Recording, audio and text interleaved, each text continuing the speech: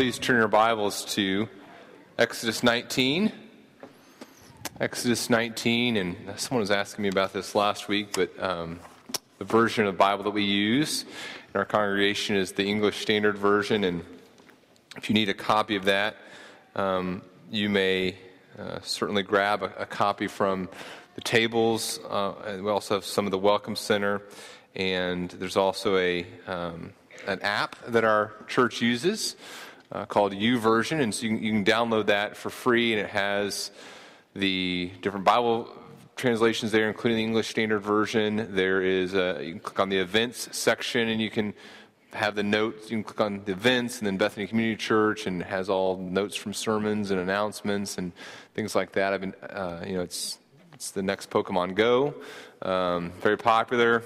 I have no data to back that up, but it's good. And also encourage you to, some of you are asking me about different sources and stuff, encourage you to check out the Post Sunday app on the Facebook page of our church if you want to know more about the different books that we're looking at and reading. And if you have any questions about the sermon, that's a great place to go to ask about the questions you might have from this passage. This is a hard passage. It's not our...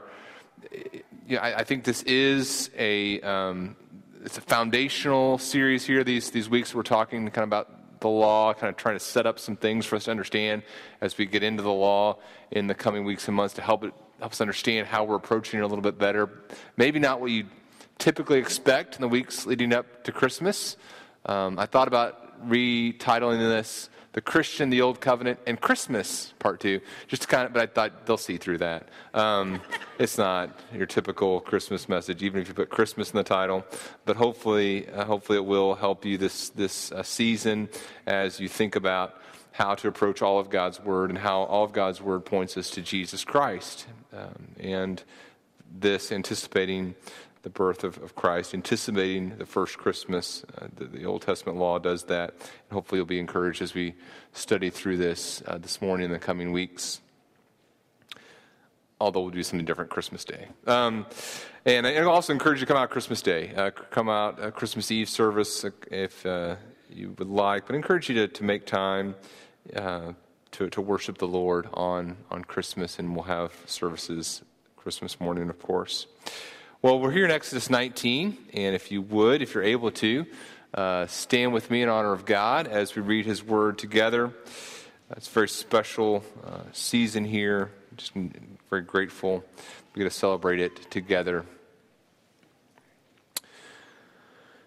Moses is writing this, compiling this to help us understand, and we're entering this section dealing with the covenant, and we read this in verse 1. On the third new moon, after the people of Israel had gone out of the land of Egypt, on that day they came into the wilderness of Sinai. They set out from Rephidim and came into the wilderness of Sinai, and they encamped in the wilderness. There Israel encamped before the mountain while Moses went up to God. The Lord called to him out of the mountain, saying, "Thus you shall say to the house of Jacob and tell the people of Israel, you yourselves have seen what I did to the Egyptians, and how I bore you on eagle's wings and brought you to myself. Now, therefore, if you will indeed obey my voice and keep my covenant, you shall be my treasured possession among all peoples. For all the earth is mine, and you shall be to me a kingdom of priests and a holy nation. These are the words that you shall speak to the people of Israel." You may be seated. May God encourage us through His Word this morning. Let's pray. Father, we do recognize your graciousness to us. We recognize the joy of being your people. Help us to be the people who point others to you by your grace. And we pray this in your Son, Jesus' name. Amen. Well, this is the Christmas season, which means it's time for Christmas performances, plays, and pageantry. On Tuesday, our kids were involved in a Christmas presentation program, and they did a great job, a wonderful job. And my son Noah, our 11-year-old boy, was involved in a little play that was part of this program, and he played several characters, including John the Baptist. And I had meant to be a good father, and rehearse his lines with him, but I didn't do that. And so I was sitting in the audience Tuesday evening when I heard my son come on stage as John the Baptist, and he's preaching as John the Baptist to the Israelites, and he said some words that I'm pretty sure John the Baptist never said. He looks at them, and he says, again, John the Baptist speaking to the Israelites, he says, "No longer will we have to work our way to God by doing good works." And I'm in the audience, I said, "Wait, what?" audibly, before getting nudged. Wait, no longer we have to work our way to God by doing good works. We never had to do that, is what I'm thinking in my mind. And now, the kids did a great job, wonderful play. You can kind of see how tough it is to be a part of my family, just being transparent. So I talked to him later. I'm like, "Hey, son, great job. Did a great job with your lines. Tell me, were there any lines you said that maybe thought were a little off?" He goes, "Oh, yeah, the one about working our way to God by good works." I said, "Yeah, that seemed a little off to me, considering we've been talking about that in church. We're in the middle of a series talking about how the Israelites didn't work their way to God by doing good works. That kind of seemed off to me too." I said, what do you think? He goes, "Well, I know that they were saved by grace as well, by believing in God that he would provide a Messiah." And I said, "Okay, good. That's exactly right." But that line of John the Baptist, a church wrote that play, and someone wrote that line, "No longer will we have to work our way to God, by doing good works, earn our way to God by doing good works." That line represents how many people think of the Old Testament. They think, okay, we're saved by grace now, by believing in Jesus, but back then they had the law, and they had to obey the law, and if they didn't do the law, they weren't saved. And that's not the case. That's why I think this is such an important series for us to go through. I've been quite encouraged by, and I told you I was kind of nervous about going through this. This isn't your typical sermon series, and I know it's a little bit more academic at parts than maybe we'd think we're going to do on a Sunday morning, but I've been very encouraged by the emails and the comments I got this past week. Although last night I did have a dream. This is true. I had a dream, and in my dream I was going through the message, and I'm not sure if it's first service or second service, but you started leaving during the sermon. And you're like, people are just like, "I don't understand what he's saying. This doesn't make any sense." And people were walking out. Now, I've had that dream before. But last night, I'm not kidding, last night in my dream, I walked out. Because I'm like, I don't know what I'm saying anymore either. And so I walked out. And then as I walked out, right, this is how to say it. And I came back in and I said it a really good way. And it didn't match the PowerPoint, but still, it was a really good way. Now, unfortunately, I can't remember what I said in my dream.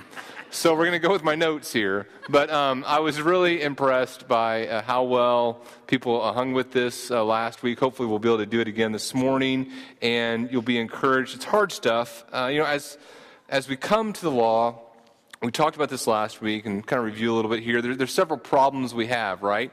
I mean, these things that we read here, some of them, it's hard to understand how they're relevant to us. You see, we're going through the book of Exodus, and we start talking about building tabernacles, chapter after chapter, and you're like, I've set up a tent occasionally, but I don't know how in the world all these chapters on tabernacle building are going to help me. Or we come to some passages, and as we talked about last week, not only do we not know how they're relevant, we're not even sure what's being written. I don't understand what this even means. I don't know how long this length is. I don't know how deep this measurement is. I'm not sure.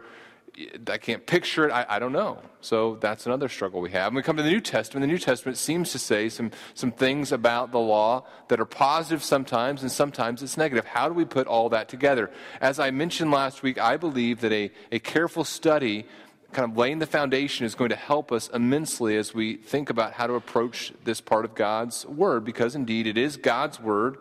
We find out about God and His character, His holiness. We find out about our need for God. We find out about how a person is justified by God's grace through faith. We find out so many things that are crucial for us in living the Christian life. We find out that not only do we begin by faith, but we find out about the dangers of legalism and believing that we can approach God on the basis of our own works. There are so many crucial things that we can learn through this study. And so I just really appreciate you sticking with me through it. As we go through the laws in the coming months, but this is kind of our foundation, the question is going to be, how do we see the character of God and Jesus Christ revealed in these verses, and how do we apply it to our lives? Now, let me just remind you of some of the questions that we looked at last week. The first question was, where are we and where are we going? So we're here, and we've gone through Genesis, we've seen creation, we've seen the covenant made with Abraham, we've seen the patriarchs. We come now to the book of Exodus, which is all about the formation of a nation, the beginning of a nation. And we saw the preparation of that nation, the first part of Exodus. Then we saw the traveling in the wilderness, and then we come to chapter 19, which we are in right now, and we see the beginning of this covenant. The purpose for the covenant is really revealed in chapter 19. Why is God making this covenant? We'll talk about that more this morning. Second question that we asked, what does the word law even mean? And we saw as we looked at the word law that it can mean instruction or teaching. It can mean that if you see it in the Old Testament or the New Testament.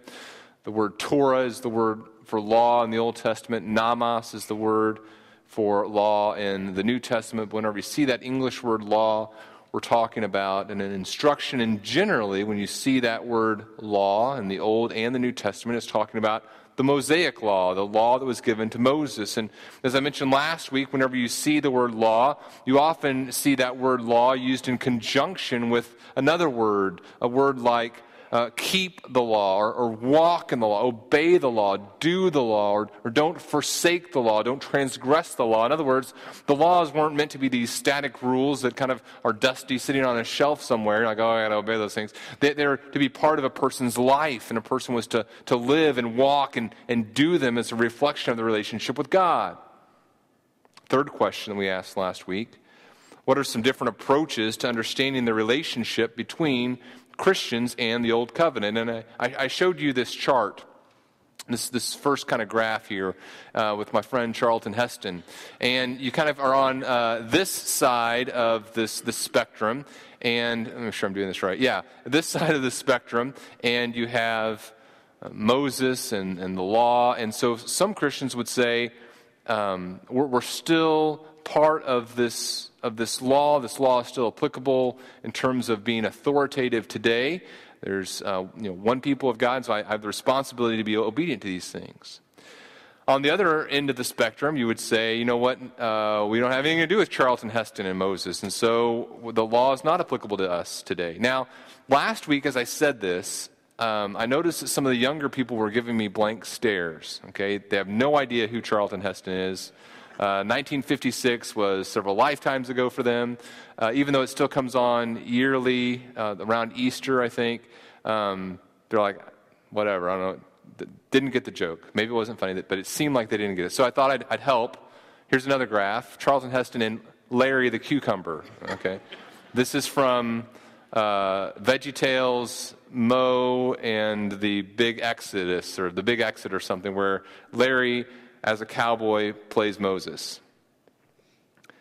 I don't understand VeggieTales, but that's Moses as, or Larry the Cucumber as Moses. And so again, this side of the spectrum, you have those who would still say the law is authoritative in a way in which it's to me.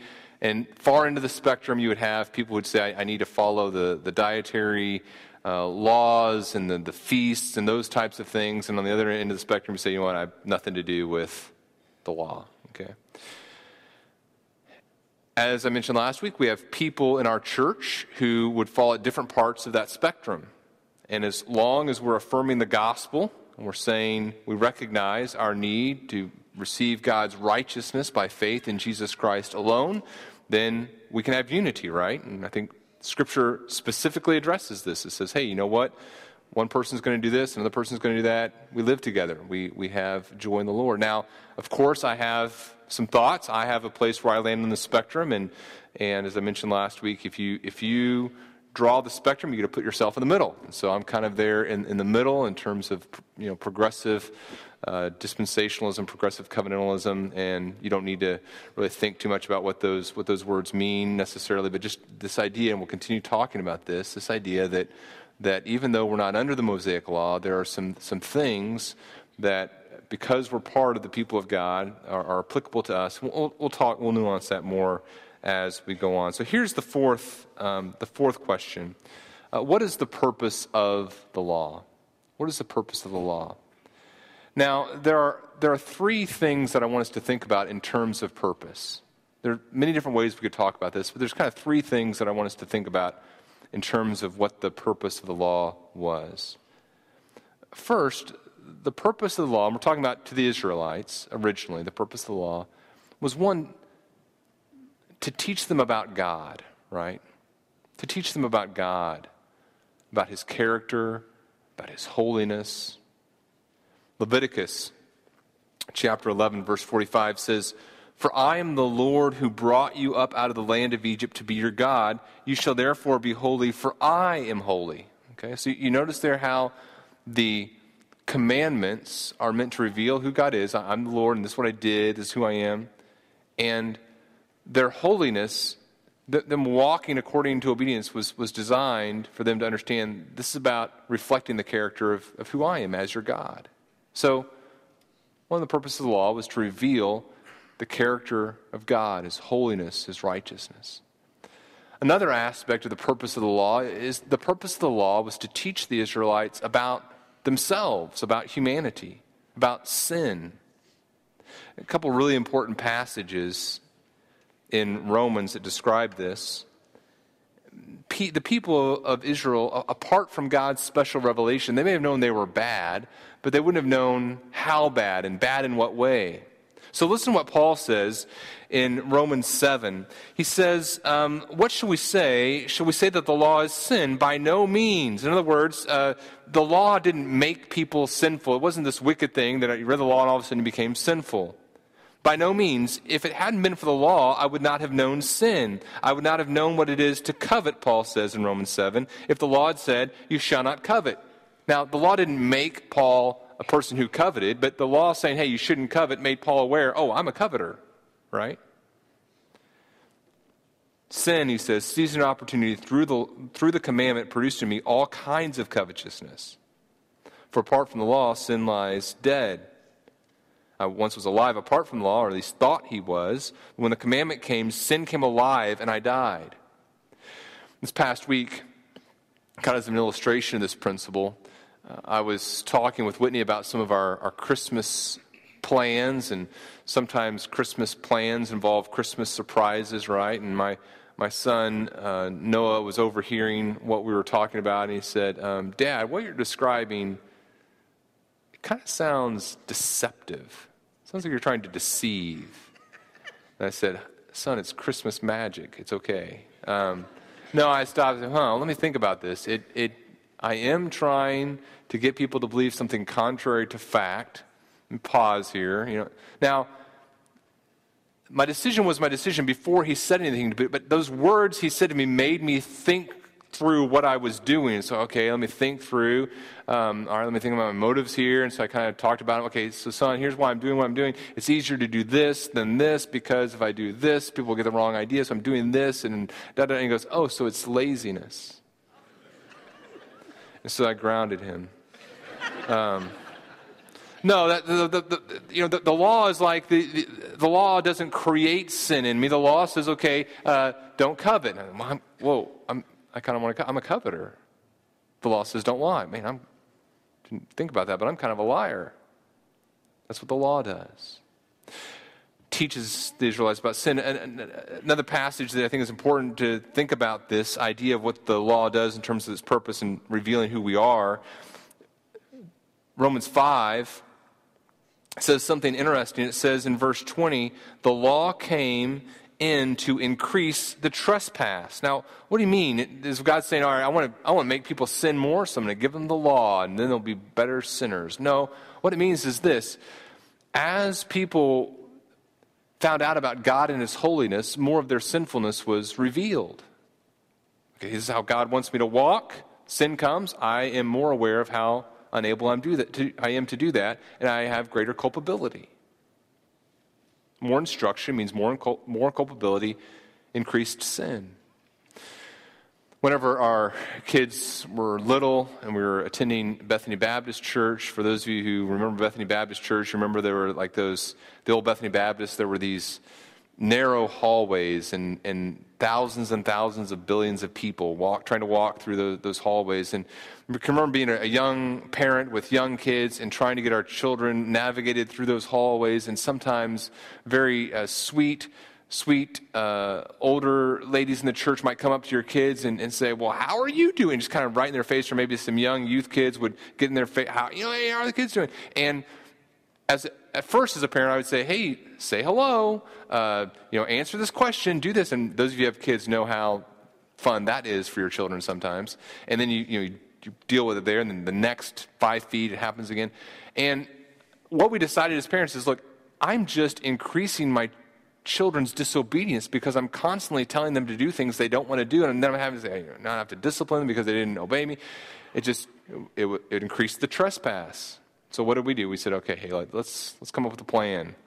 Kids, as we're walking down the hallway, someone says hi to you, you need to say hi back. You don't have to answer the question, where did you get your red hair? You don't have to answer the question, how did you get so tall? I mean, you don't have to answer those questions, but answer the first question. We cut down on the rules so the trespass would decrease, right? But God knew exactly what instructions to give his people. He gives them those instructions, but they weren't able to keep them. Trespass increased. What's the purpose of the law? It's to reveal the character of God, to reveal the character of humanity, that we're sinful. It traps us in sin, really, as sin is revealed. But a third purpose of the law, not just to teach people about God and themselves, but to teach people about faith. About faith. This is a very important point, but as you read through the Pentateuch, as you read through these first 5 books of the Bible, we don't have every instruction that was ever given to the people of Israel through Moses, right?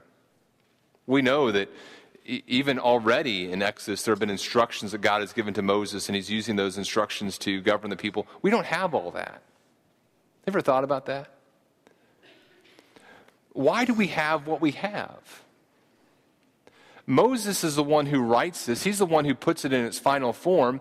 Moses is the one who not only writes down the stories about the law, but he's the one who writes out the story about Abraham and being saved by faith. In other words, the law occurs in the context of a story, and the purpose of the story, I would argue, is to highlight the importance of faith. One person put it this way: the most characteristic feature in the structure of the Pentateuch is the consistent use of the word faith or believe at critical points in the story.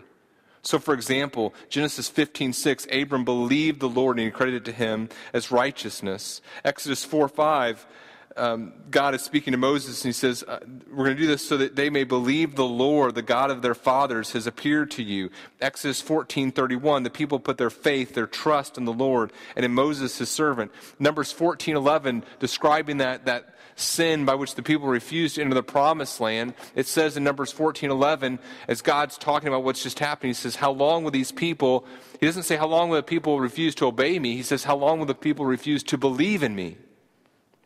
How long will the people refuse to believe in me? Numbers 20:12, the Lord said to Moses and Aaron, they're being punished because you did not trust in me. In other words, as you go through the Pentateuch, what you see is that this is a message about faith and belief in God. And it's not that you come into a relationship with God by obeying the law, but the message of the Pentateuch is you need to believe God to become in a relationship with him. Here's kind of a graph to illustrate that. In the Pentateuch, what you see so clearly, beginning with Abram, is that faith brings you into relationship with God, and from that relationship with God flows obedience to the law. Faith brings you into relationship with God. By faith, you receive justification. You're declared righteous. And through that, you're obedient to the law. Obedience to the law reveals faith.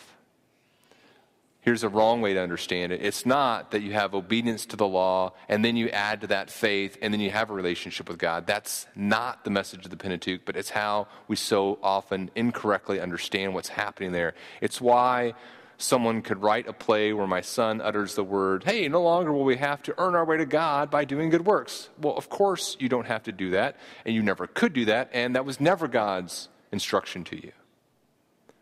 Faith brings us into relationship with God and causes obedience to the law. The law reveals our sin, it reveals who God is, and it tells us this message.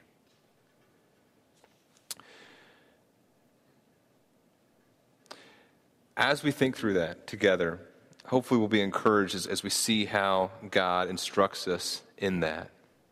I read somewhere that texting is a brilliant way to miscommunicate what you mean and misunderstand what others mean, right? Texting is a brilliant way to miscommunicate what you mean and misunderstand what other people mean. Why is that? Because as you read a text, it's like, and it's not always true, right? But as you read a text, sometimes you read this text and you lack context. Whenever you read that text, you don't know what where the other person was when they sent it. Oftentimes, you don't know the expression on their face. Some people are very poor with grammar in a text, and so there's some confusion there. Do they mean a comma here, or do they mean an exclamation mark or a question mark? And as we read a text, we have to kind of put in some of the context. Now, when it comes to the law, one of our struggles can be is we just kind of read a verse and we read it outside of its context, what it's trying to tell us. As we think through what's happening here, we understand, okay, the purpose of the law doesn't just exist outside of a story. It's part of the story of faith. It's teaching us how we come into relationship with God by faith and then walk in obedience to Him. Now, here's the fifth question. What are some principles to help us understand and apply the Mosaic law and the Old Covenant? Okay. What are some principles? And we're not going to get all the way through these principles this morning, but these are some things that hopefully, and by the way, this is where people started walking out of my sermon in the dream. So if you need to go to the restroom or something, I apologize, but just for my emotional well-being, no. Leave if you need to. But here's kind of hopefully, I'm trying to lay this out in a logical progression to help us understand how to view the law and how to think through it. And we'll kind of begin it this week, and then we'll continue in the week to come. The first principle is this: the law is God's word. Okay. Sometimes people look at the law and think, well, the law was, this Moses thing. No, yeah, Moses gave the law, but the law is God's very word. The psalmist says in Psalm 119, verse 13, "With my lips I declare all the rules of your mouth." He says in verse 52 of Psalm 119, "When I think of your rules from of old, I take comfort, O Lord. I know, O Lord," he says in verse 75, "that your rules are righteous, and that in faithfulness you've afflicted me. Forever, O Lord, your word is firmly fixed in the heavens," verse 89. "The sum of your word is truth," verse 160, "and every one of your righteous rules endures forever. Your law is true," he says in Psalm 119, verse 142. "Trouble and anguish have found me out, but your commandments are my delight. You're near to me, O Lord," verse 151, "and your commandments are true. Great peace have those who love your law. Nothing can make them stumble. My tongue will sing of your word, for all your commandments are right." So in other words, as we look at the Old Testament and the law, what do we see about the law? It's God's very word. It's why Paul is able to tell Timothy in 2 Timothy 3, all Scripture, and he's talking there about the Old Testament for Timothy. He's talking about Timothy, you've learned these things, you've known them, and in it you've found the gospel in these things. He says all Scripture is inspired by God and is profitable for teaching, for correction, for reproof, for training in righteousness, that the man of God may be complete, thoroughly equipped for every good work. That's the law. It's God's word. It's good. Here's the second principle. The law, and we've talked about this already, the law did not bring about salvation, right? The law did not bring about salvation. The psalmist in Psalm 40 realizes, look, sacrifice and offering, you've not delighted. Those things don't bring about salvation.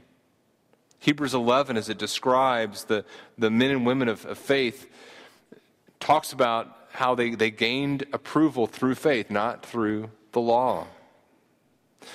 Paul, as he talks about how a person can receive righteousness, remember in the book of Romans, he's very concerned. How do we get righteousness? How do we get righteousness? And Paul, whenever he wants to make it very clear to us that we didn't receive righteousness through works, he talks about Abraham. That's Paul's go-to guy, Abraham. He'll talk about how Abraham was declared righteous by God in Genesis 15. His faith was reckoned to him as righteousness. That faith manifests itself in obedience in Genesis chapter 22. And in Genesis 26, God would say this about Abraham. This is a very interesting verse to mull over as we think about Abraham and his relationship to the law, what Moses was trying to tell us about Abraham in the Pentateuch. In Genesis 26, verse 5, God says that Abraham obeyed my voice and kept my charge, my commandments, my statutes, and my laws. Now, how in the world can Abraham keep God's law hundreds of years before it's given? By faith. By faith. Paul in Romans 4 says, the promise to Abraham and his offspring that he would be heir of the world did not come through the law, but through the righteousness of faith. How is Abraham declared righteous? By faith. How does Moses get righteousness? By faith. How does anyone at any time throughout God's plan of redemption get saved? By grace through faith. The law did not bring about salvation, although it declared it. Here's a third principle. The law was given to a specific people at a specific time. Now, not everyone's going to agree with this point, but this is where I have arrived as I think about the law and our relationship to it now. The Mosaic Law was given to a specific people at a specific moment in time. So, Mosaic Law comes after the covenant with Abraham. So this point Paul makes again and again. This covenant with Abraham, hundreds of years later comes the law. Galatians 3:17, Paul says the law, which came 430 years afterward, does not annul a covenant previously ratified by God so as to make the promise void. So the Mosaic Law doesn't replace the covenant with Abraham. The Mosaic Law is given as kind of a continuation of God's plan, but it's to a specific people at a specific time. So there's several examples I could give you to show you this, but as you look at Deuteronomy chapter 4, for example, Moses is teaching the people, and he says this. He says, I've taught you statutes and rules as the Lord my God commanded me, that you should do them in the land that you are entering to take possession of it. Keep them and do them, for that will be your wisdom and your understanding in the sight of the peoples who say, when they hear all these statutes, surely this great nation is a wise and understanding people. So, the law, this Mosaic law, was given to the people of Israel as they were going to go into this land and live in this land surrounded by Canaanites. And the Canaanites had all these different practices and cultic worship and all these things. And so God tells his people, this physical nation, okay, as you live in this specific land, here's how I want you to live. And so that's the Mosaic law. Now, I think almost all of us would agree that not every commandment that God has given every person in Scripture is applicable to all people. In other words, Jesus tells the rich young ruler, sell all your possessions and give everything away. And I would guess that most would say, yeah, that was an instruction by God, but it was to a specific person at a specific time, and it's not applicable to me the same way. Now, there's some principles to learn from that, and all that I have belongs to God and so forth. But now, if you do believe that, I'd like to talk to you later. We can talk about what we can do with that money and stuff, but different conversation. But I think we'd all agree with that general principle, and I think it applies here as well. This Mosaic law was given to a specific people at a specific time. Some people would use the phrase, it's a cultural phenomenon. Now, it's God's word, and yet it's God's word to a certain culture at a certain time. If my 10-year-old daughter and my 15-year-old daughter are both in the room, I come up to my 10-year-old daughter, and now I'm the father of both of these young women. But I talk to my 10-year-old daughter, I say, 10-year-old daughter, actually I call her Ellie, I'm your father, I'm wise, I'm loving, I want good things for you. Did I mention that I'm wise? Here's some instructions for you about cleaning your room, and here's what I want you to do with these toys over here. Here's some ways I want you to treat your brothers a little bit differently, and this is what I want you to do at your gymnastic practice tomorrow, and here's how we're going to handle your schedule, okay? Now, my 15-year-old daughter is also my daughter. And my character is my character, and I love both of my daughters. But as she listens to me give that instruction to Ellie, she recognizes that not all of those instructions apply to her. She's not in gymnastics. That's not her room. But there are things that if she's a wise young woman, which she is, she's going to say, okay, this is what my dad's instruction is to my sister. Here's how I need to apply that, because he's still my dad, and there's still things to learn. Here's how I need to treat my brothers in a similar way. As we think about God's word, it's to a specific people at a specific time, but he's talking to them, okay, here's how you live. Here's how you live in this land, and we can understand things about God and his character and about how we're supposed to live differently than the people around us, but it's a different context. And Scripture supports that understanding, by the way, right? The Mosaic Law, we'll talk about this in the coming weeks, has come to a conclusion of fulfillment in Christ. We'll talk through that. We may not all land at the same place, but we'll talk through it. Here's kind of a chart that a man named Douglas Moo used to kind of help us describe this relationship. And this is helpful for me. You have an eternal moral law of God based upon who God is and his character. He is always going to be a righteous God. He's always going to be a God who loves justice. He's always going to be a God who's holy. And there's in that eternal moral law, he gave his Mosaic law for Israel, and contained both the eternal moral law, some temporary limited commands, and all of that is there. And then now, for us, that law has come to fulfillment in the person of Christ, and now we have the law of Christ, which is for the church. There's different ways to understand this, and I think we all tend to land kind of near the same place. Some people would say it this way, and I've taught it this way as well. Some people would say, well, there's kind of three parts to the law that was given to Moses. There's the moral law, there's the civil law, there's the ceremonial law, and the civil and the ceremonial law have come to a conclusion, but the moral law of God continues. And that's another way to say somewhat the same thing, although I don't think you see that distinction as clearly in Scripture as I would like, and sometimes I think some of the hermeneutical things we do with that aren't consistent. This kind of arrives at the same place, a slightly different road, and I think more accurately describes the law in the way that Scripture does. So, of course, the moral law of God continues because it's based on the eternal moral law of God, but that may be a distinction to go into this morning. The bottom line is this. Law was given to specific people at a specific time. And as we come to the law, we find out what God's law was for the Israelites, and now we understand more about God's character, his righteousness, and how we live in obedience to that, even as part of the new covenant under the law of Christ. For example, even though I have never been part of the northern kingdom of Israel, even though, to the best of my knowledge, I've never engaged in economic oppression of Israelites, I can, on Monday night, come to the book of Micah, as my friend Bill Tate was kind of instructing our Gospel Institute class on Monday night. And my friend Bill can